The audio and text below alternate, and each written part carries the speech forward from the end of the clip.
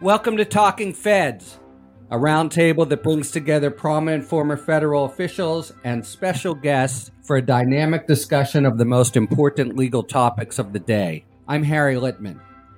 If last week marked the time when the coronavirus went from a whisper to a scream, that elevated sense of something unknown, unprecedented, and possibly terrifying, this week became the looping soundtrack to life generally. The virus seems well on its way to spreading into every corner of daily life, affecting massive dislocations in goods and services that we barely conceive of before they hit home. No American has failed to experience the virus in some fashion in the last few days. March Madness, opening day of the baseball season, and the Boston Marathon for the first time in 124 years have all been postponed or canceled. Universities from Harvard to UCLA and primary and high schools throughout the country, including all of them in 7 different states and major cities, have closed. Conferences and meetings are being canceled by the score. Yesterday, a rumor spread in Lower Manhattan that the city was going to be locked down, and within hours, panicked urbanites had cleaned out the shelves of local supermarkets. The days and hours themselves are wrenched from normal life. And just as we convene this panel, President Trump, who previously likened the virus to a seasonal flu that few would get, has declared a national emergency. On the other hand, only a very small percentage of Americans have yet experienced the truly massive dislocations in daily life that look perhaps to be around the corner for millions of us and to endure for possibly months. So the breathlessness of current events has to be tempered by knowing that much worse is on the immediate horizon, at least for large sectors of the population. We are only at the beginning of this very, very crazy time. And of course, the virus also casts a long and deep shadow over the presidential election season, all of which sets us up for another roundtable analyzing the week's events and contemplating the likely developments of the next few weeks. And we have the perfect set of guests for that discussion. Matt Miller is a partner at Via Novo, a strategic advisory firm for high-stakes brand policy and crisis issues. He previously served as the Director of Public Affairs for the Department of Justice and worked in leadership positions in both the U.S. House and Senate. He's an MSNBC contributor, frequent author of newspaper op-eds, and not least, a stalwart guest on this podcast. Welcome, as always, Matt. Good to be here, Harry. Natasha Bertrand, whom we at Talking Feds call Scoop for her uncanny ability to break stories ahead of others, is Politico's national security correspondent. Previously, she was a staff writer for The Atlantic, covering national security and politics. She, too, is an NBC News and MSNBC contributor. Welcome back, Natasha. And finally, Juliet Kayyem is a national security analyst for CNN and the Belfer Lecturer in International Security at the Kennedy School of Government. She was President Obama's Assistant Secretary for Intergovernmental Affairs at the Department of Homeland Security and played a pivotal role there in major operations, including handling of the H1N1 pandemic. Before that, she served as Massachusetts Governor Deval Patrick's Homeland Security Advisor. She is also, by dint of her expertise, one of the most sought-after, busy, and I imagine flat-out exhausted people in the country right now. So we're really honored that she's joining us for the second week in a row to help make sense of all this craziness. Thanks very much, Juliet. Thank you for having me. All right. I'd like to roughly divide our time between analysis of what's happening and what needs to be happening on the ground, and then the political impact of the virus. So let's move straight away to certain operational details, starting with the enormous subject that the president didn't even mention in his Wednesday Oval Office address, namely testing. What the hell? Why is it such a huge problem? Why can South Korea do 10,000 tests a day and we're a small fraction of that? And what precisely needs to happen now, and did happen in other countries, for us to be up to speed on testing? Well, I know the stories that have been told, and this is probably a combination of explanations, so I'll be quick. I mean, one is just simply, presidents matter, and the tone that they set about the importance of what's about to come matters. And so we've known the sort of Trump sort of either negligence or annoyance at the fact that there's a global pandemic happening meant that we had about 2 months, I'm not exaggerating here, of what can only be called squander time between what we recognized China was facing and their containment strategy and us getting ready. Decisions were made and decisions were not made regarding whether we would take the WHO's assistance in terms of getting a kit preparation program done. And then the decisions not made, which was to prepare state and local public health entities to get the kits to them. And what's involved, Juliet, or anyone? Is it simply, do you have to manufacture the vaccine? Do people have to put together the kits? What exactly, physical steps have we failed to take? So it's just a combination. What I believe was first we didn't have the kit. So you have a supply problem. And then the second is you had a supply chain problem. So you put them together and you got a problem. The supply problem deciding that we were going to use domestic resources, we simply didn't have enough capacity. So we were sitting on 8 weeks when we could have gotten the stuff delivered. And now I can't explain to you, and I think it's starting to come out now, it's just what's the supply chain problem? Doctor once said to me, it's such an important thing to remember. He said, a vaccine never saved a life, a vaccination did, right? I mean, in other words, you can have as much of the stuff that you need to protect people. If you cannot get it into their arms or to the hospitals, that supply chain problem, I think, is something that's being cured. And we're also going outside of the government system. And so private entities are stepping up. An entire NBA team is able to test itself within a few hours, as we saw this week.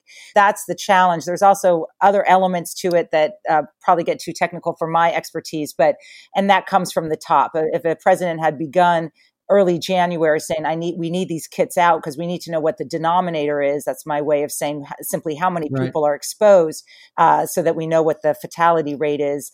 And then we can plan accordingly. This would have looked very different. This is a White House federal government job.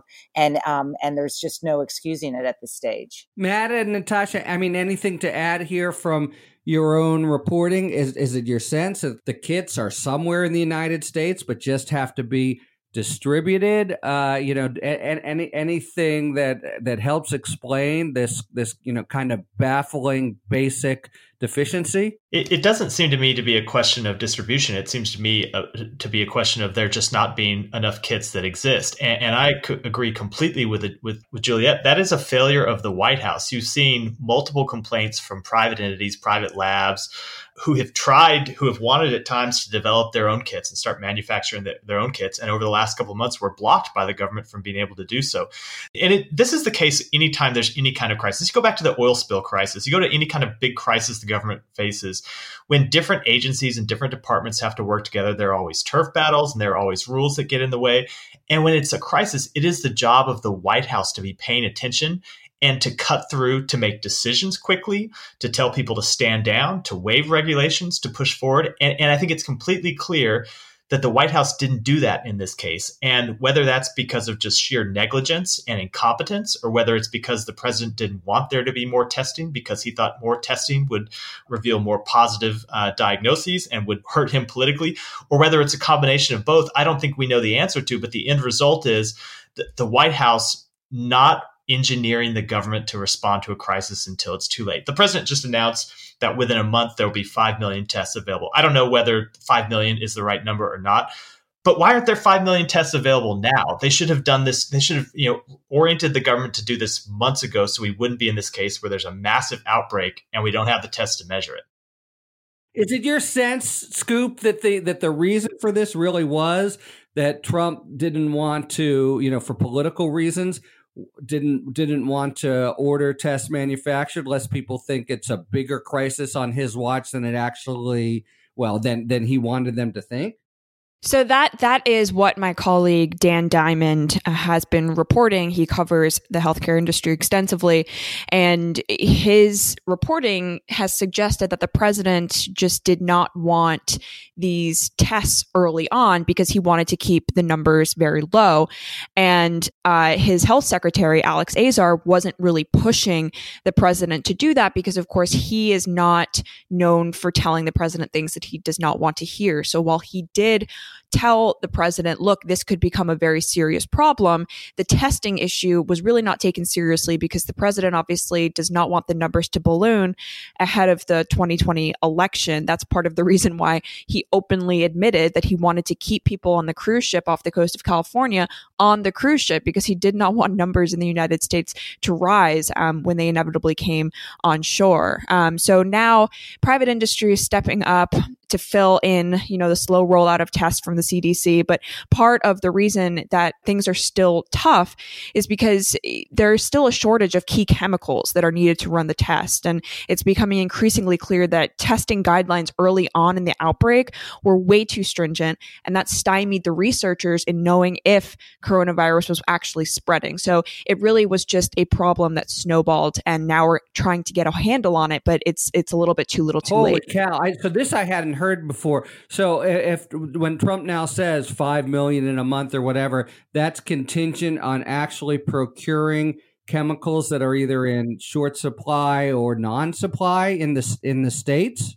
Correct. Wow. Okay. And any other thoughts? There's several aspects that I want to plow through, but about testing, and in particular, is it clear that we are now at least where we should have been in January, fully committed and engaged, and although very late off the dime, the focus is now concerted at the federal level? To this, let me just, because I think the answer is no. And I think that we cannot either forgive or underestimate what a abysmal failure this is.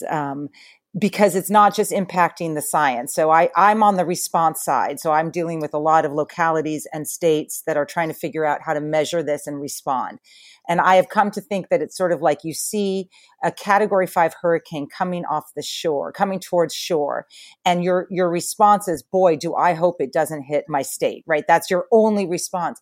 And so now it's here. And so one of the problems in sort of talking to people, or, not talking to me, but many of us, even me, who expected this to happen, the jolt of this week, right? The sort of just as a parent, as a community member, as people who work in this space, in terms of all the closures, that is also tied to the test kit fiasco, because what you saw happening was the failure to have valid numbers meant that mayors and governors had to quickly just assume that there was broad community exposure. And so you went from isolation, which is a much better way to think about this, right? The person's sick, they've been in contact with 30 people, those 30 people isolated. That's a much better way to deal with this. And for some period of time, it would have bought us some time.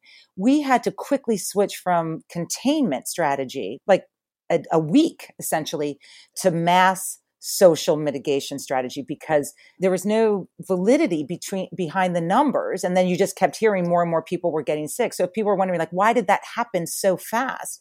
It happened so fast because governors and mayors who are looking at the potential that it's going to get worse because it's already here, in our communities, need to, in the proverbial term, stop the spread, flatten the curve, all the terms that people have heard, which is just a simple, easy way of saying, what we're trying to do now is ensure that need does not bump up against capacity too soon. Hospital capacity, public safety capacity, public resource capacity. And the way you do that is you make sure that the number of people who get it is spread out.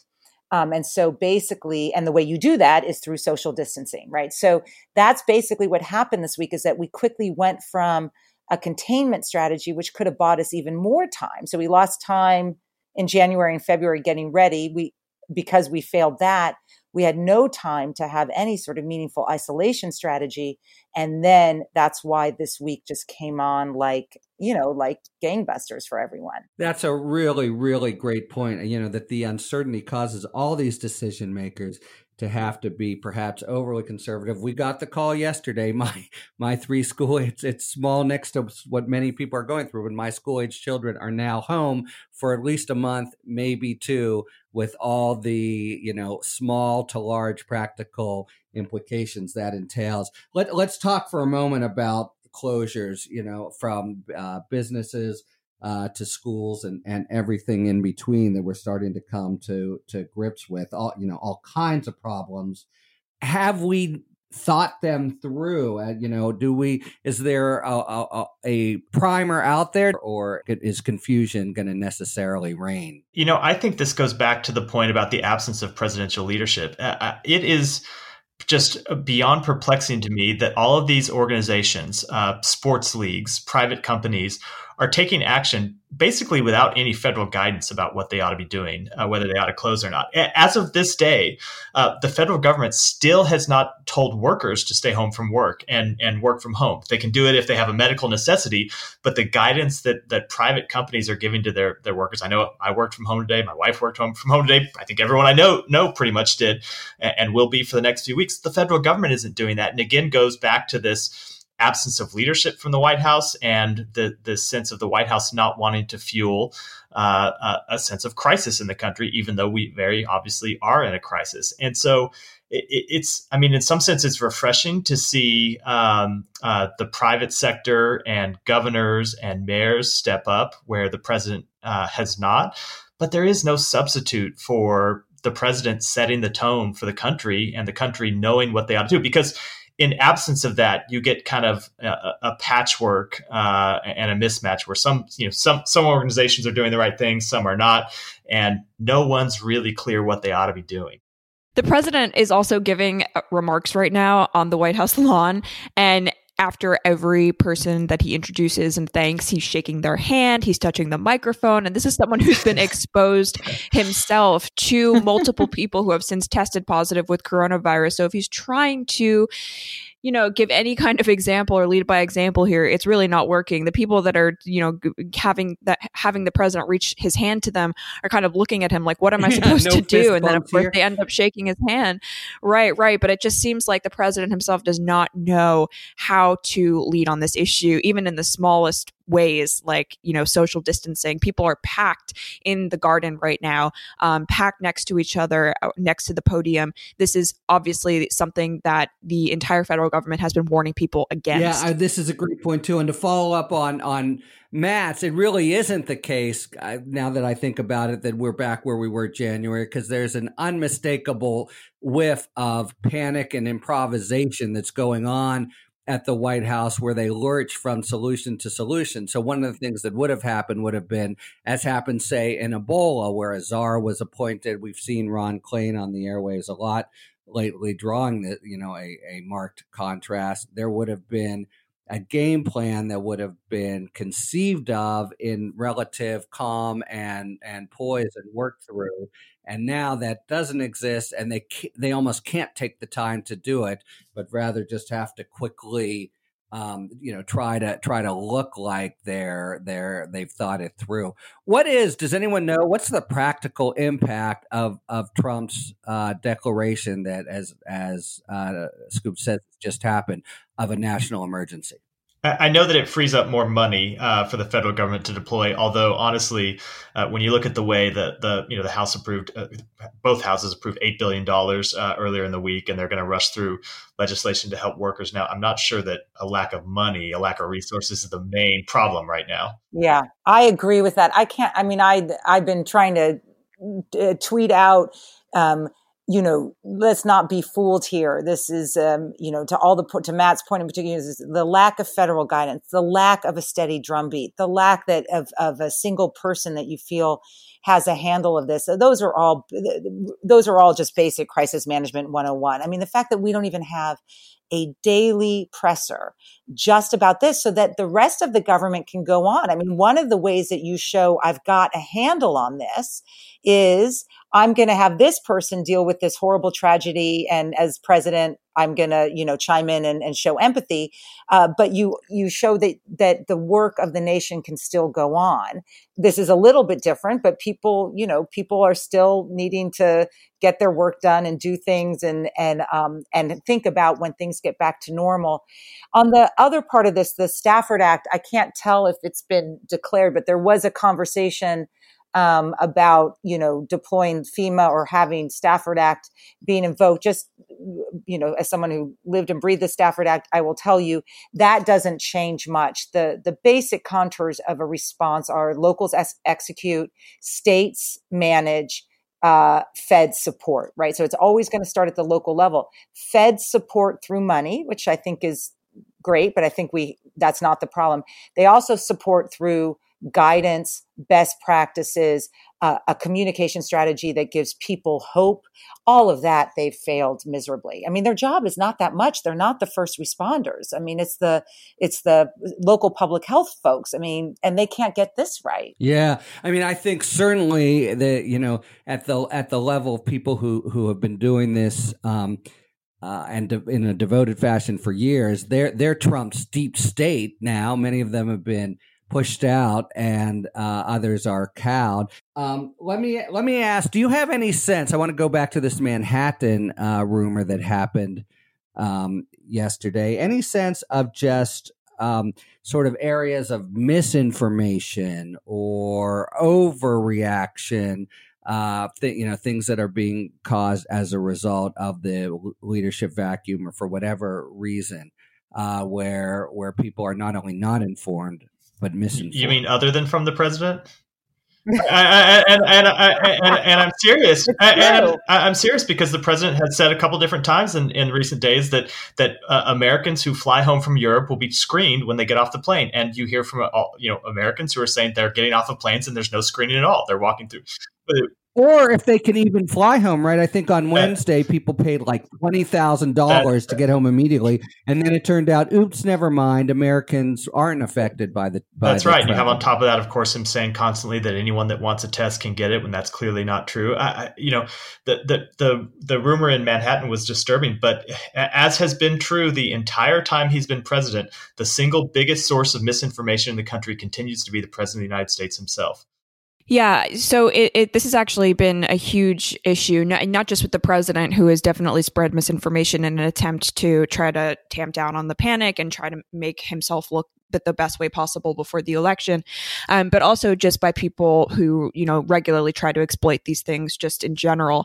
The World Health Organization actually said that it was confronting an infodemic on this issue because there's been so much malicious content and false content that's been spread about the illness, related obviously to things like bogus medicines, like gels, liquids, and powders that people say might immunize against the virus. The idea that this was cooked up in a secret government lab in China, that Bill Gates was behind the spread of it, George Soros, the Italians marching the streets. I mean, all of these things that are trying to whip up panic among the global population, not just Americans, but obviously as people are more and more quarantined and having to stay home and they have more time to be online, a lot of these things are going to come to their attention even more. So it's something that has come to the attention of the World Health Organization and is something that social media companies now are trying to tamp down on, because these fake prescriptions that are floating around the internet could really get people sick and could obviously make people less willing to get tested, less willing to go to the hospital if they are experiencing symptoms because they've seen something online or even from the president or even on Fox News for that matter that makes them think that this is either not serious or that they can take care of it themselves. Yeah, I mean, and this has actually been, it's no accident, it's been the actual playbook for governing of Trump for the last 3 years. So, the chickens come home to roost in the worst possible practical way.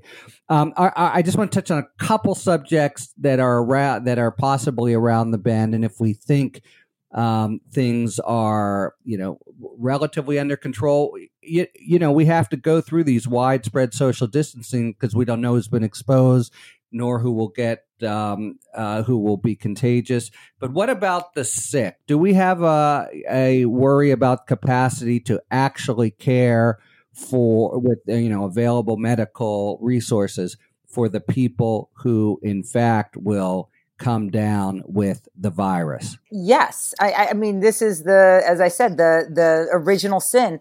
I don't know what my numbers are, but I'll tell you, just to put it bluntly, our numbers are looking kind of similar to Italy 2 weeks ago. So if my trajectory, if I'm thinking about the trajectory, I'm Italy 2 weeks from now, and I think those numbers are numbers that many people in the space started to see, and we're a bigger country and we're not as organized in some ways. So we're going to have a capacity problem, everything from hospital to public safety to respirators to beds.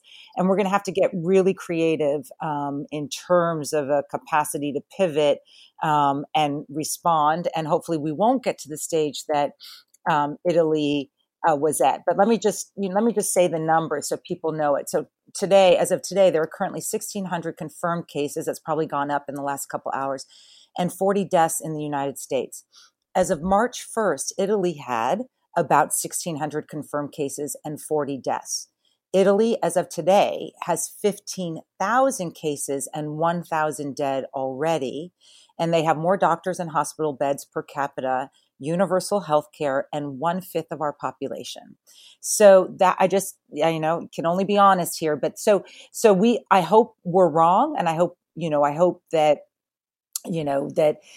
or I hope the social distancing works. So when you ask about capacity, two particular challenges from a response perspective come to mind, and very quickly. One is no state's going to help another state. And Matt certainly knows this, in most emergencies, if, Louisiana runs out of things because there is a hurricane, they could ask Ohio or Louisiana, or Massachusetts firefighters can go over to California to help. That's called mutual aid compact. That won't happen. Every state to themselves. So the only surge capacity we have now is federal. If I'm a governor, there's no way you could justify, and I wouldn't. It's not a political choice. I'm not sending my nurses over to you state next door if I think this is going to hit me a week from now. The second is just a personnel, human manpower, woman power issue, which is this will impact first responders as they impact the population. In fact, they're likely to get more exposed. So you're going to lose some percentage of your workforce. That's just a workforce issue. So while in most emergencies, you have all hands on deck and the capacity to surge more workforce in terms of public health and public safety, there's going to be some percentage that either can't show up or their kids are home, so they don't have flexibility. And then, as we saw in Hurricane Katrina, a small percentage, I'm not maligning any profession, just a small percentage of people will not show up. They just simply are too spooked by this. So you got two challenges. There's potential solutions, but I just raised them to sort of say, we're at the surge stage of a response. Every state has to figure out what it has and how it will triage certain things. So just to drive that point home, there was a great piece in the Atlantic this morning outlining what Italian doctors are facing right now. And given the statistics that suggest that we're only weeks away from that, I found it to be really remarkable. So basically, the piece was written about the Italian College of Anesthesia Analgesia, which I don't know how to pronounce, resuscitation and intensive care, which is a college in Italy, and they publish guidelines for the criteria that doctors and nurses should be following as circumstances worsen there. And essentially, they home in on this idea that the allocation of resources needs to go to the people with the highest chance of actually surviving. So if you're older, if you really have no chance of recovering, if there's really no hope for you, then they're going to focus their limited resources and time on younger, perhaps patients who have a better chance of actually surviving. And so the principle really is just utilitarian. Wow, I mean, it's really rough. it's kind of brutal, but it really drives home the stark circumstances that they're having to deal with. And one thing you can say about all of these measures is that what the president has just proposed or ordered in his current address really doesn't speak to it at all. What he said is, well, we will give Alex Azar, the head of Health and Human Services, but we'll give Alex Azar the ability to waive certain regulations for greater flexibility for local hospitals. Thanks very much. Maybe helps a smidgen in certain bad situations, but doesn't speak to the core complications that you two just have. What about, provision of basic goods and services? The other, people in Manhattan immediately cleaned out the shelves of their supermarkets. Is there a tangible prospect of parts of the country literally not having access or to literally not having access to basic goods and services that they need just to survive daily life? Your head can get to every scenario, but I'll give people silver lining. This is not a hurricane or an earthquake. This is the critical infrastructure should remain intact, and our capacity to keep the architecture of what makes America run should still flow. You can imagine a scenario where that's not true, and there's going to probably be certain things that are impacted. But water will run, electricity. This is not. You don't have to hoard water. You don't have to become a survivalist right now. You just need the basic provisions in your house to make you comfortable, and markets will be replenished relatively quickly. You're going to have a workforce issue, so things may be a little bit slower, but we didn't see people starving to death in Italy or in China. So there's your silver lining. And I should say, if people are nervous now, most of the briefings I've gotten is we're in for a really rough 2 weeks in terms of what the numbers look like. But most people think that we'll probably be in the reconstitution phase by May, meaning we're going to start to get the oil running again and things will feel normal or the new normal by the summer. I could be off on that depending on how hard it hits. And that's a lot of bad things will happen, a lot of unnecessary death, and in particular of populations that are most vulnerable. But I think that's what people are at least predicting on the science side, at least right now, although everything changes. All right. Wow. What a very sobering series of details to consider. Although I that silver lining that Juliet just mentioned, I think is a substantial one. I certainly know people who've been worried about that kind of survivalist mentality. So if that holds true, that's one fewer thing to lose sleep over, if there's any sleep that anyone is getting. That brings us to our sidebar feature. Today, we're really fortunate to have Erwin Chemerinsky, one of the foremost constitutional law scholars in the country. He is the Dean of Berkeley Law and was previously the founding Dean and Distinguished Professor of Law and Professor of First Amendment Law at the University of California, Irvine from 2008 to 2017. He's the author of 2 leading treatises on constitutional law and federal jurisdiction. He's one of the most cited legal scholars in the country, and without doubt, an authority on federal constitutional law of the very highest order. Dean Chemerinsky will explain in broad strokes a very important and germane topic, namely the law of quarantine. When can the state and federal authorities order individuals to socially distance, to stay away from others, even over their objections, even in our litigious society? State and local governments have the police power. State and local governments, therefore, have broad power to quarantine if necessary for public health. The federal government's authority with regard to quarantine is technically more limited. The federal government has broad power to regulate who can and can't come to the country, and the federal government has the power to regulate people going between states. All of that said, when there is a public health emergency, courts are going to give great deference to the government in doing what it needs to stop the spread of an epidemic. Now, what's going to happen in the future? No one can know at this point. I couldn't have imagined 2 weeks ago we'd be where we are now. And I can't imagine where we're going to be 2 or 4 weeks from now. We can look what's going on in other countries. But the bottom line in terms of the law, I think, is fairly broad authority of the government to impose quarantines if it feels the need to do so. Thank you very much, Dean Chemerinsky. Let's turn now to the sort of political impact, and in particular, the impact on the presidential race.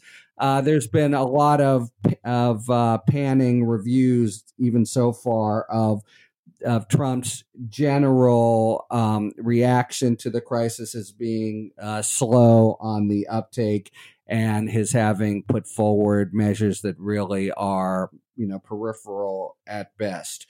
What about as things now stand, including with this speech? Has he overcome the impression that he just wasn't taking this seriously, or is that still something that will continue to dog him?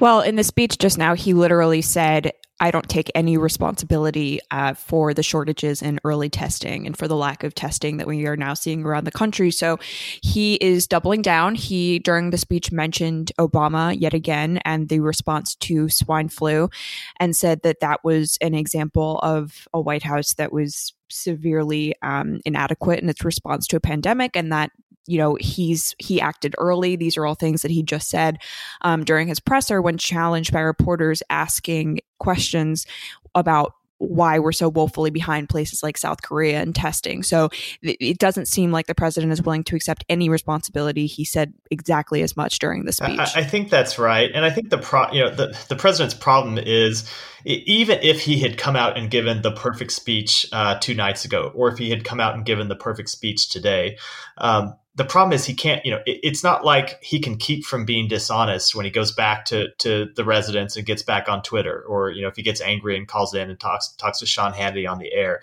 It is every once in a while, the staff around the White House, though not this week, can write a speech that the president can come deliver.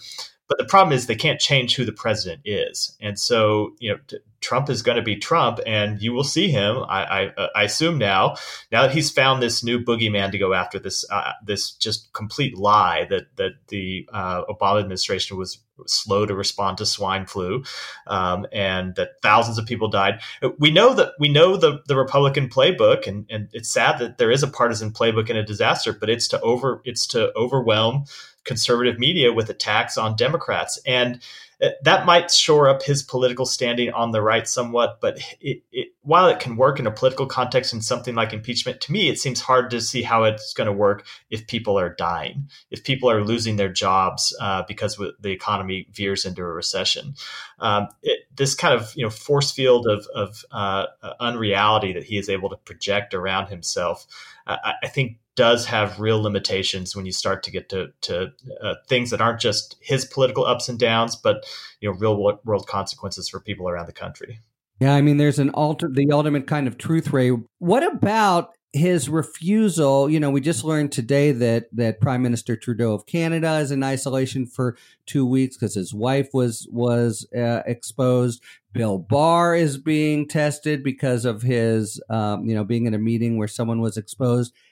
What is he thinking politically, and in refusing to be tested, which I gather is against the protocol and the law in the White House, but even besides it, what's his political calculus? I mean, it's hard to know with him. I mean, I think, he's never sick. He's the healthiest person in the world. He's, impervious to a virus. We'll see if that holds over the next couple of days. Certainly a lot of pictures of him around people who are now positive. So, he may be lucky. But, leadership, I mean, we've sort of given up on, I've sort of given up on the Trump should, sentences that we've sort of done now. And so I think one of the things is, leaders model or should model behavior. And he's clearly modeling I think the way he behaves is how he believes this is what he actually thinks about what's going on. In other words, his casualness is actually, in terms of his own physical security, is a model. He is modeling for what he believes reality is. And I just have to say, I think then on the politics of this, you're just seeing really interesting behavior by Republican governors and Democratic governors and Republican mayors and Democratic mayors about what is about the reality. This is a little bit like climate change in really, speed, on speed.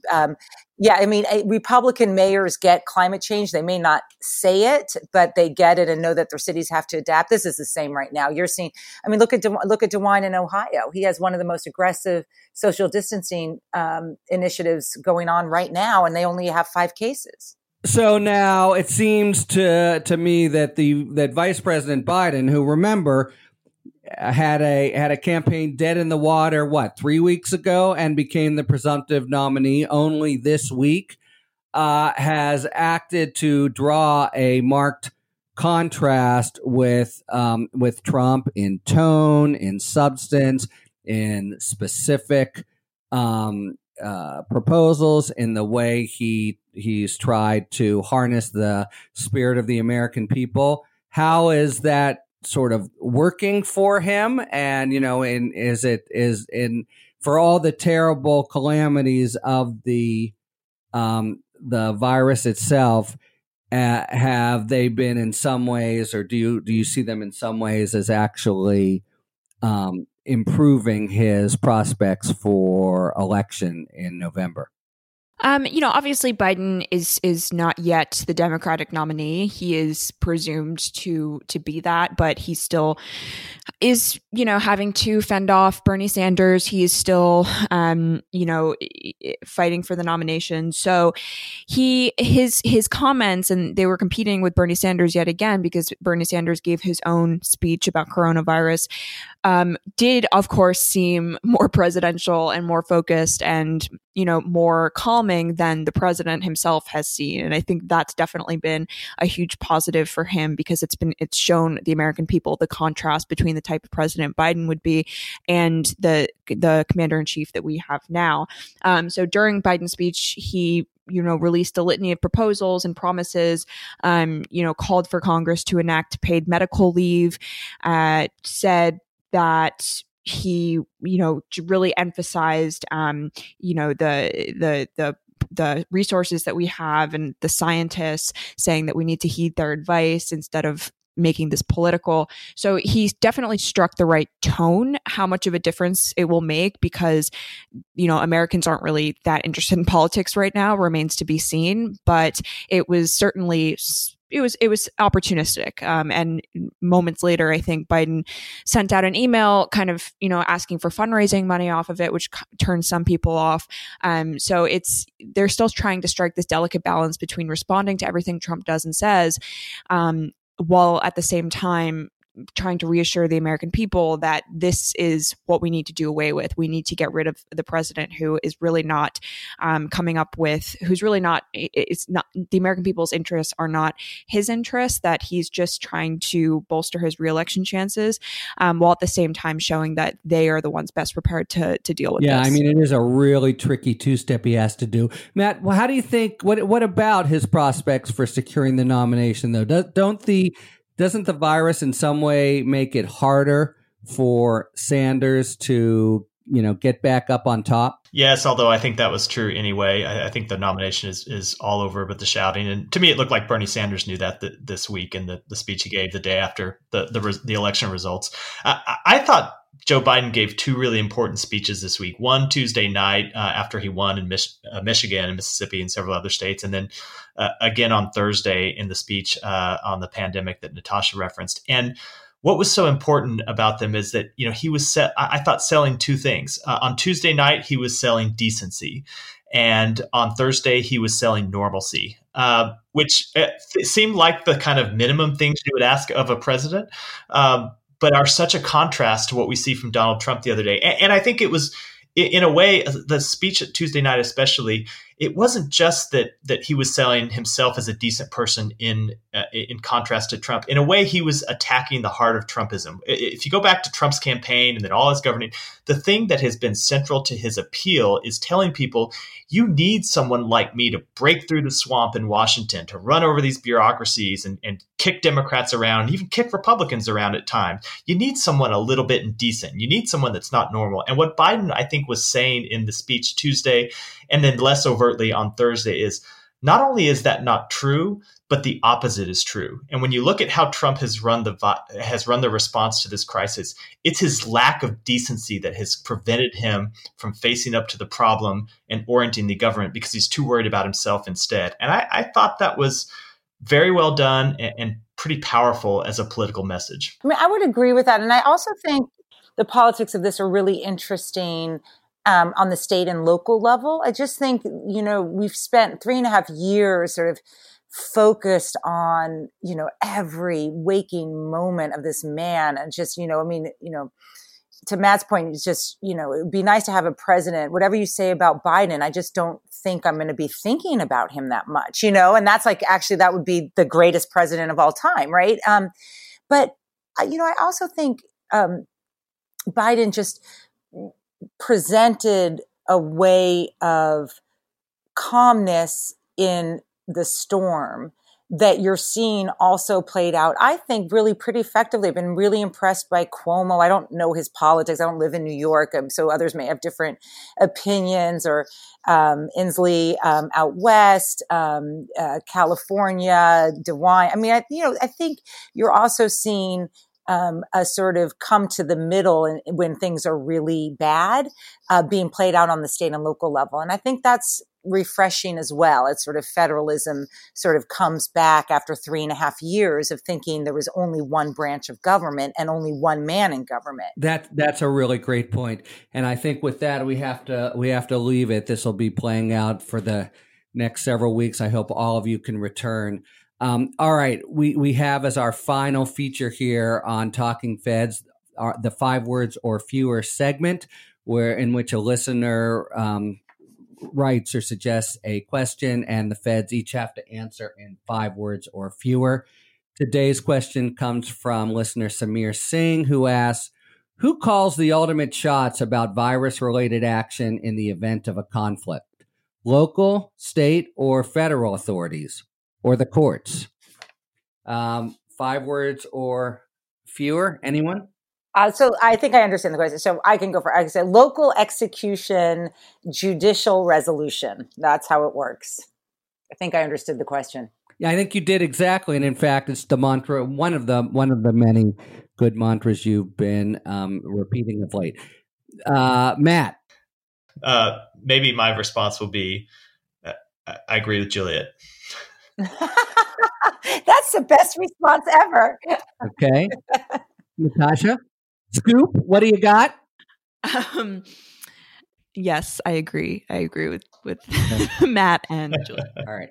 And I'll embellish a little. Some uncertainty, what Juliet said. This may be, you have to tweet that out. That's all you guys have. I've gotten further with the 3 of you than I've ever gone with my kids. This is my favorite podcast ever. All right. We won't stop you if you want to tweet that out. Thank you very much to Juliet, Scoop, and Matt. And thank you very much, listeners, for tuning in to Talking Feds. If you like what you've heard, please tell a friend to subscribe to us on Apple Podcasts or wherever they get their podcasts. And please take a moment to rate and review this podcast. You can follow us on Twitter at Talking Feds Pod to find out about future episode and other Feds-related content. You can check us out on the web at talkingfeds.com, where we have full episode transcripts. And if you like, you can become a supporter for $5 a month, which we're very grateful for, because it defrays our considerable expenses, and you will see there much exclusive content only for supporters, really a wealth of stuff. We don't simply post outtakes, but have original conversations. Submit your questions to questions@talkingfeds.com, whether it's for 5 words or fewer, or general questions about the inner workings of the legal system for our sidebar segments. Thanks for tuning in. And don't worry, as long as you need answers, or at least educated speculation, the feds will keep talking. Talking Feds is produced by Jennifer Bassett, Anthony Lemos, and Rebecca Lowe-Patton. David Lieberman and Rosie Phillips are our contributing writers. Production assistance by Sarah Philippum and Sam Trachtenberg. Thanks very much to Dean Erwin Chemerinsky for explaining about the law of quarantine. Thanks as always to the amazing Philip Glass, who graciously lets us use his music. Talking Feds is a production of Delito LLC. I'm Harry Littman. See you next time.